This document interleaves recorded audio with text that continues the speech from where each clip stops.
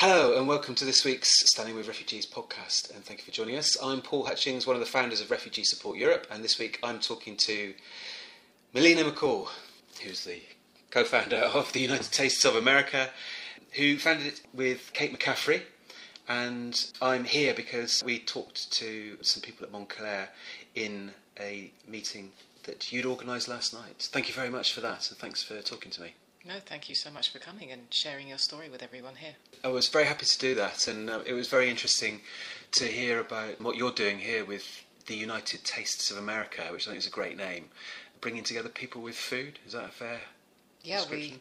We see food as the great equaliser. Everybody eats, and when you break bread, you can sit there with your biggest enemy, your best friend. It doesn't really matter.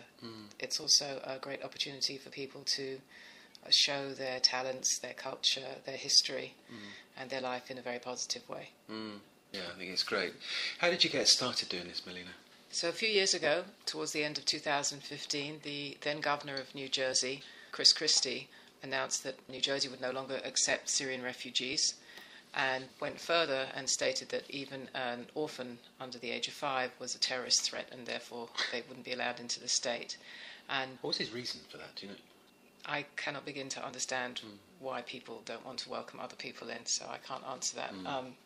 Can't speak for what he was saying. I can only say that both myself and Kate, and we didn't know each other at this time, felt that we needed to respond to this and to respond to the Islamophobia and xenophobia, but more specifically Islamophobia that was really in the airwaves then, and especially emanating from our head of state. And we wanted to not try and out-bully a bully, but to respond in a positive way, as much for self-preservation, so it wouldn't eat us up, as for anything else. And so we looked at what we could do to make a stand and stand with people who might be feeling rather isolated at that period of time. And what a great thing to do. And then, I mean, you said there about the breaking of the bread and how important that is, but how did you come to do what you're doing now? So we started with something which seemed simple enough. Of course, it was pretty big when I look back on it, but it was just coming up to Christmas, and our logic was Jews and Muslims don't have that much to do on Christmas Day, so why not bring them together? So we put together what I have come to learn is a traditional American Jewish Christmas of take-out Chinese food, and we invited all... is that a thing, yeah? It is. It is the standard. Growing up in England, my Christmas Day was what you would imagine a traditional English Christmas meal would be, of turkey and roast potatoes and all the trimmings. But people would gather together. Everyone had the day off work and would get together. And over here, I've discovered that it is going to see a movie and getting Chinese food. So we skipped the movie part, focused on the food part, and we pulled this thing together in 10 days. So first we reached out to all the local Muslim organisations and mosques and invited anybody who wanted to join us to come to this event. And the synagogue that we're both members of very generously agreed to host it. And in the course of the different conversations we had inviting people, we ended up very fortuitously with 10 newly arrived Syrian resettled families. I mean, some of them had been in the States for 10 days at that point in time. But it was really an amazing coming together of different people. We got the food because we had the halal issue and the kosher issue. We ended up having vegetarian glut kosher, which is kind of the highest level of kosher food, from a local kosher takeout. And they were very generous, so I went in and explained what we were doing. They didn't hesitate. There was none of what is this perceived notion of how Jews view Muslims or Muslims view Jews at all. They were just like, yes, what can we do to help? And they were very generous in their pricing, and they delivered to us on the day. And then we wanted to seize this opportunity as a way to also build bridges within the local community. There are many different community. I don't mean that in a negative sense, but just people tend to stick with their own. So we put a message out about it, and we had some people gave up their Christmas. People who do observe Christmas as a traditional Christian day said, no, we want to be with you on that day. So we had over 200 people. Wow. And it was an incredible evening. Some people played piano. We put out games on the tables that didn't require language, so Jenga featured large. We had beanbag throws, all these kinds of things. And one of the most striking moments was one of these newly arrived people, a man called Mohammed, stood up and said, we're all the children of Abraham. In my country, I could never show that to my children, but here, tonight, I can. And that was really special, and something that I think people may not be aware of is the prevalent narrative in Syria towards Jews and Israel, and they are pretty interchangeable there as terms, is extremely negative, probably one of the biggest pejorative terms you could use. One of the strongest insults would be to call someone a Jew. So here were people arriving in a new country after having undergone very harrowing times to get here and being displaced and having lost everything in their own country in their civil war. And the first invitation they receive is from the Jews in their house of worship. And they came. Yeah. And that struck us as an enormous leap of faith and something that we really cherished then and continue to respect and appreciate to this day. Mm. I mean, and that was 2.5 years ago now, but that message still seems like such a powerful thing, especially when you see what's happening in the Middle East. Like you say, I think a lot of people see Jewish and Israeli government as the same thing. Of course it isn't. No, there are links, and just like in anything else, there are people here and all over the world who are Jewish and agree with the Israeli government, and people who are Jewish who disagree with the Israeli government, and that's probably a story for another day, and about another 40 hours of tape, so we won't go into that today. But I want to say that, sort of kind of going back to this, so we had this one-off event, and it was more a case of doing than thinking. So we had this event, and then through that we got to know the families, and hospitality is extremely important culturally to Syrian families that we encountered, and in the Middle East in general, regardless of your faith or your cultural or ethnic identity. And the problem for Kate and myself was there's only so much we can eat.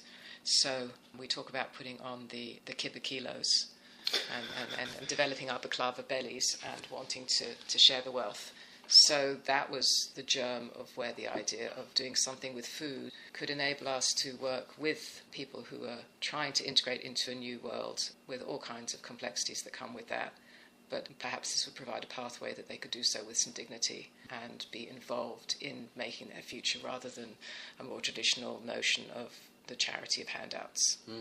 Well, I mean, and you say a few things there that we've been working really hard to try and do as well. You know, that idea of dignity, not charitable handouts, helping people to stand on their own 2 feet.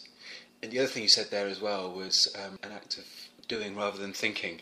And I think there's real power in just doing something, because ideas are quite cheap, aren't they? So I think you did all that work to get that first meal up and running, but then there's all the work that follows doing all the other meals. How many do you think you've done so far? Well, last time we counted, we had over 400, but it changes weekly. 400 meals. Changes weekly. So the structure is very different now. So just to backtrack a little bit in the narrative, there we were ballooning and thinking that perhaps we needed to find a way to not be doing that. And we thought, what about having dinners in people's homes? Because a home is a safe and warm and welcoming environment. And it would be an opportunity for our new neighbours, and I use that term very specifically because we have been told, in fact, the first time we heard this was from a boy of about 12, how much he hates being called a refugee. That's not his identity. And as soon as you call someone a refugee or any other class of person in that way, everything else kind of disappears. And that's the lens through which they're viewed. And he wants to be viewed as a 12-year-old kid having his life here.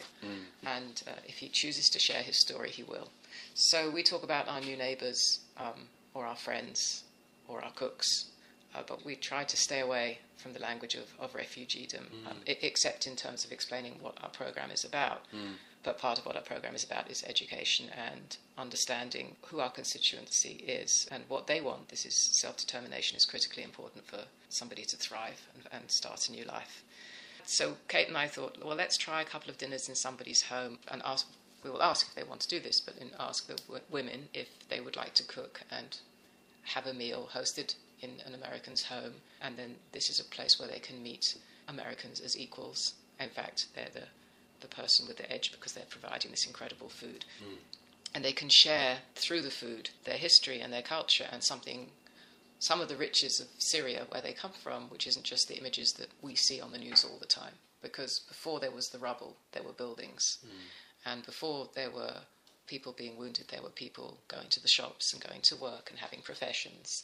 And along with all of that was this massive cultural element, from architecture to literature to art to music and very much food.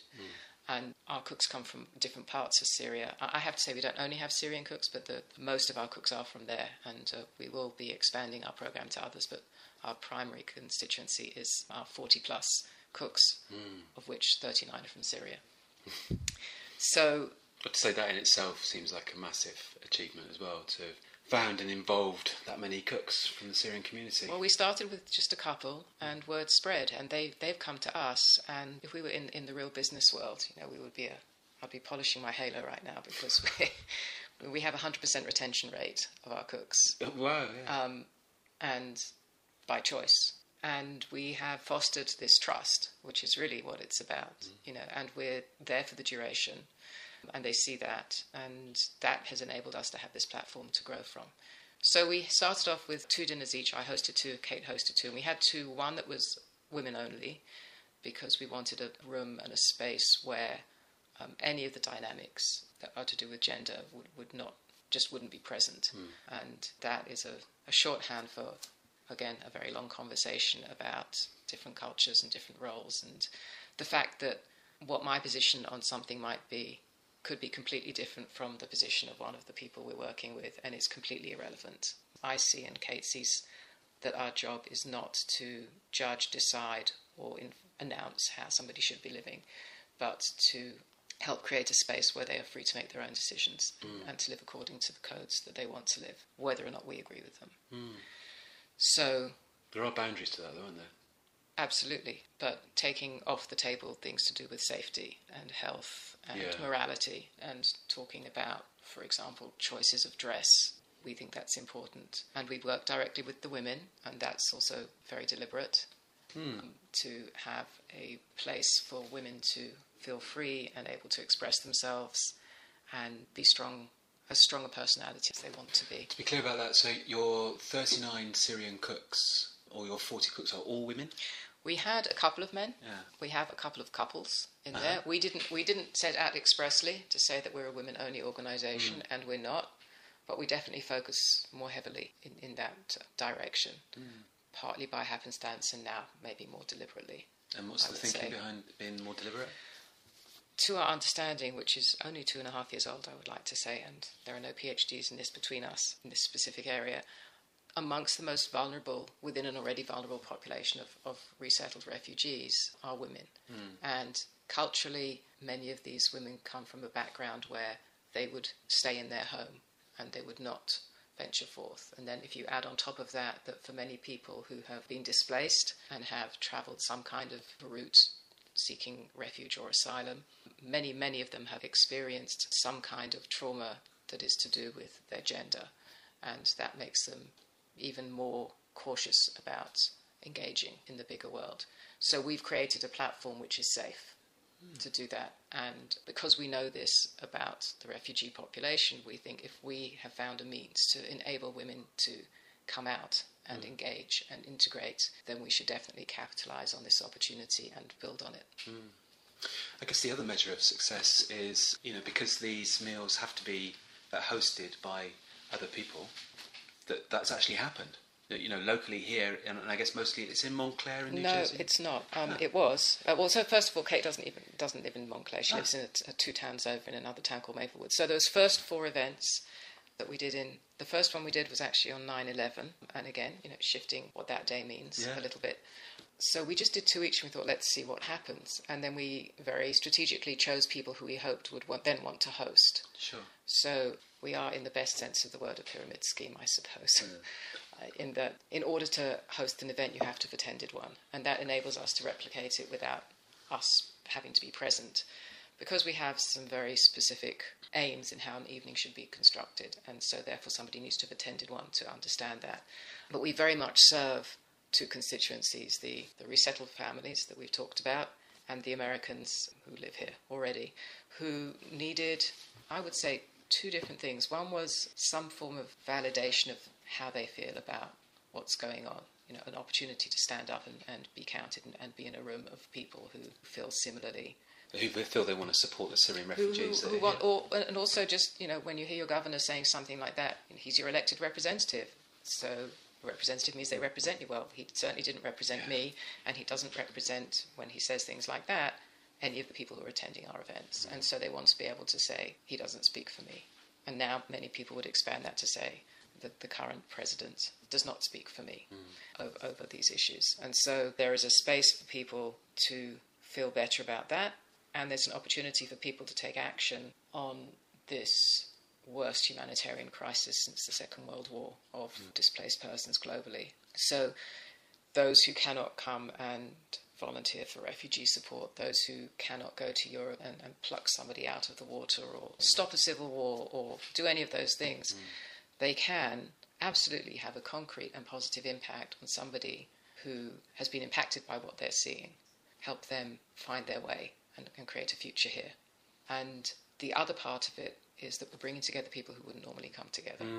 Like we get calls all the time, from people who want to, and our program is, we're looking at ways of expanding, we are expanding it, and then we're always looking at other ways of enabling others to expand it further. I really want to do it now. How can I find a refugee? And it's like, there's not like dial a refugee, there's no. And that's not what it's about. So there's a lot of subtle complexity about our program. One example I would give you about that is understanding that just because you want to hear somebody's hard story doesn't mean that you have a right to that. And doesn't mean that there should be an expectation that that's what they're going to want to share. Because for you it's a tragic story, for them it's a living trauma. Yeah, and I mean it's often the case, of course, that if they start talking about it with PTSD being the way it is, they relive it, and that doesn't just go away. They carry that, even they continue to carry it with them. It's not like it's therapy sometimes. Absolutely, but the other piece is, what is different today from just a few short years ago is with the internet and other forms of communication, there is an absolute immediacy. And so when you and I turn on the news and see that there's been a bombing or a shelling or a chemical attack, whatever, it's awful. And we're devastated by it. But it's not our cousins, it's not our neighbourhood, it's not our friends, it's not our family, it's not our mother, brother, sister, son, whoever, who's still there. So they not only have the trauma of what they've been through themselves, and for many, an iteration of survivor's guilt, but also the persistent and constant anxiety and worry about those who are still there and living it. And so we understand, as much as we can, we understand that. And we also want people to be in charge of their own dialogue and narrative. So if somebody chooses to share their story, that's great, and there is a space for that. But if they choose not to, that is equally fine. And if the dialogue that I have with somebody across the table, and we don't have a shared verbal language, but we have our frenemy, Google Translate, as we like to say, because you never quite know what you're getting. So we have that, but the first thing we have is we have the food. So we can start by talking about the food. And you'll hear stories about the food. We have one family who doesn't cook, but they're still a part of our broader family. We're kind of a big family. Because the cooking in their household would be the wife, and she says it's too upsetting. It reminds her of cooking with her sisters and her mother, who she's lost, so she doesn't want to. But she loves to come to the meals and have that feeling of being a part of something. So we are always making connections, so that there's kind of networking with a very small n of Syrians meeting people who might be able to offer them work or find them something or whatever it is. There's that cultural exchange that's going on. And then it's also them meeting other people who are in a similar situation to them who they don't know. So all kinds of friendships have blossomed. Of course. When we do larger events, those are prepared by a team of cooks, and the cooks themselves create their own teams. So that's as much independent and ownership as is possible is theirs, as far as we're concerned. We don't dictate the menu for the meals, and we encourage a lot of kind of learning by doing. So as an example of that, when we first started this, part of what a host would be responsible for, or we would help them organise, was somebody would be a driver who would collect the family. Okay. And then as time has gone on, because now 2 years later, now many of them have their own cars, or somebody has a car who's going to come as a guest, because we also try to have another Syrian couple at the table, so it's not totally one-sided in the room. But they drive, they figure out how to get there.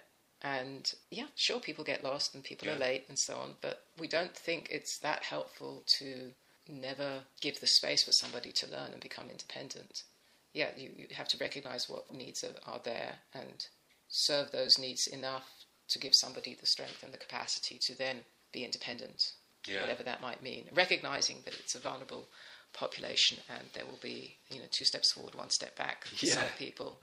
And the other piece I'd just like to add to that is everyone's different. Again, that's why we try to avoid collective terms.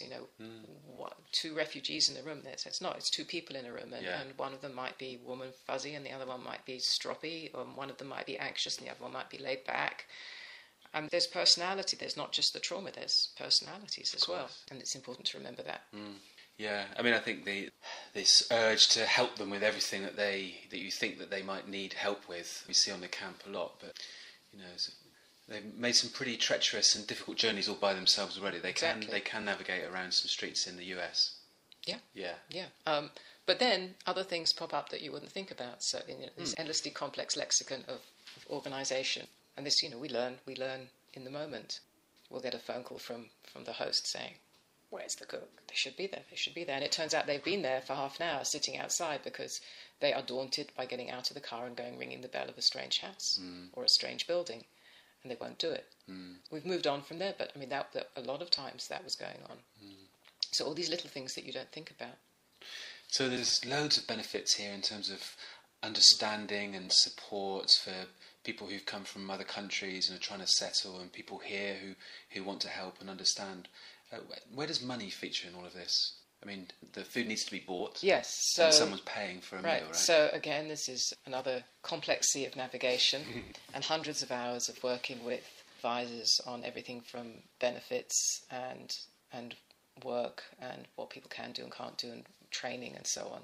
So it really depends. It varies from family to family, and the structure varies. And we are looking at our own structure because, as I said at the beginning, we did rather than thought. And we're now at the point where we're fitting in very consciously more thinking and a little less doing to make sure our structure is robust and that everything we're doing is what needs to be done to support people. Sure. And there's emergency funding, but how do you structure it so that, again, you're not creating something that isn't realistic financially. And we're a fledgling organisation. We need funds to rent a commercial kitchen, and we want to rent the commercial kitchen in the area where the cooks live. So while I could get a kitchen around here, in my town, that's not serving the needs of the cooks. So we want to do that. And we do borrow commercial kitchens all over the place, but we'd actually like to have a home base. We're testing one. We've done some professional training in it. And all these things take funds, so we need funding, and it's not handout funding. That's not what we're about. And as I said before, there are emergencies, and the emergency is a matter of survival. People are coming and they're not receiving enough to make ends meet. Yeah, of course. So there could be something like a need for rent support, or some of them, as I said, are getting vehicles. And sometimes somebody will have a vehicle donated, but that doesn't mean there's any money to put gas in the car or to pay for the insurance, etc. So there are all those things, but we have to recognise that this is not the only vulnerable population around. So we're trying to be equitable, or as much as possible. One area where we have done a fair bit of fundraising for, and because we thought this was particularly egregious, is something called the travel loan. I don't know if you're familiar with that. No. So the US is one of only 2 countries now, I think Australia is still doing this, where when you come here, or when you're in your refugee camp, for example, in Jordan, and you're signing your big stack of papers, you sign an agreement that when you come here you will reimburse the government for bringing you over. So you turn up here, and 6 months into being here you get a bill, and for most of our families that bill is $7,000 to $8,000. Oh man. And we thought, well, that is really egregious. And really, it's like an admission fee, isn't it? It's I don't even have the words. This would be a moment where radio doesn't help, because you're just hanging your mouth open in horror. So anyway, we thought, well, this really tips the balance in terms of, yes, there are many impoverished populations, vulnerable populations, in any town in the United States, but most of them are not handed a massive bill when they've arrived, and their world is still completely upside down, and then you get this big bill. So we did a fundraiser for one family. The synagogue, what happened was with those first 10 families is they were, and I use the term very loosely, they were adopted by different communities so that each family would have a whole congregation looking out for them, and it worked better and worse for different families and different congregations. So we thought, okay, so we'll do this with our family. We can't do it for all of them. We don't have the capacity, but we'll try it for ours and see if we can create a template that others could use. So we had to raise $7,000. So we thought, let's riff on that 7. So can we raise $7,000 in 7 days? and we set up our little fundraiser, and we did a test launch, and we raised over $7,000 in less than 72 hours. So still on the 7th. But then we stopped because we thought if we get any more, we won't know what to do with this other money. Like we don't have this is a very specific thing, and we don't want to foster any resentment. It's a tight-knit community, and it's very complex. So we did that, and some other people have used that model. So that's another money element that's really shocking for most people. I'm still, even though I'm used to it, I'm still shocked by it. Yes, it's hard to fathom kind of who decided that was a good idea and why, anyway. And ditto for how many other policies that are in place or are being added to the list of cruel and, I would say, inhumane actions on people. Well, it's been great to come here and meet some of the community and see that there's a local grassroots organisation that is doing something which is the complete opposite of that, welcoming, loving and supportive, and bringing people together with food. How can people find out more? Check out our website, and that is at www.theunitedtastesofamerica, as in tasty food. And when you come to the website, please subscribe, and we will send you our newsletters, and you will hear all the fun things that are going on. Our most recent fun thing, of course, was having you come and talk and tell a story about another aspect of this refugee story. And we have events coming up. We've grown. We still do our cornerstone project we call Syria Supper Club, and that's the one we've been talking about. And out of that, we've grown, and we do corporate social impact events. So we come into businesses and we do a dinner, and there are different iterations of it, but one of the more fun ones is when staff bring their families and our cooks bring their families, and in this kind of beautiful medley of chaos, everyone has a great meal and a great time, and it's just a really nice, relaxed evening. And that's really important for us as well, that this is a time when these newly arrived or relatively newly arrived families come and meet Americans, and it's not because they're having some bureaucratic, complex thing they have to deal with. It's just people who are enjoying their food, comparing notes on kids, sitting there and enjoying whatever is going on around them. It's just, a safe space in the best sense of that.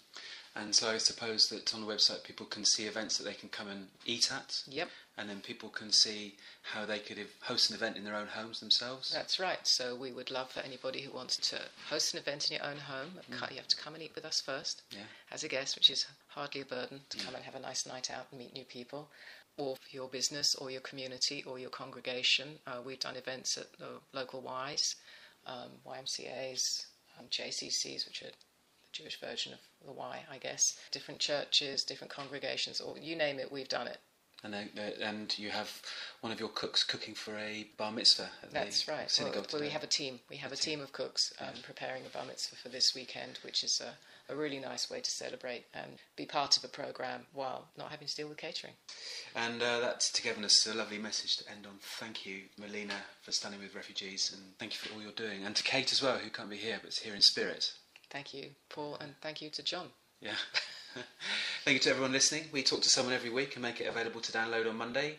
You can subscribe on Podbean and iTunes, download, find it on our website. Please tell us what you think by email, paul@refugeesupport.eu. We're also on Facebook, Twitter, Instagram. Just search for us and you will find us. And if you have any comments on this talk, any other talk, suggestions for who else we can talk to, please let us know. We're on Facebook too.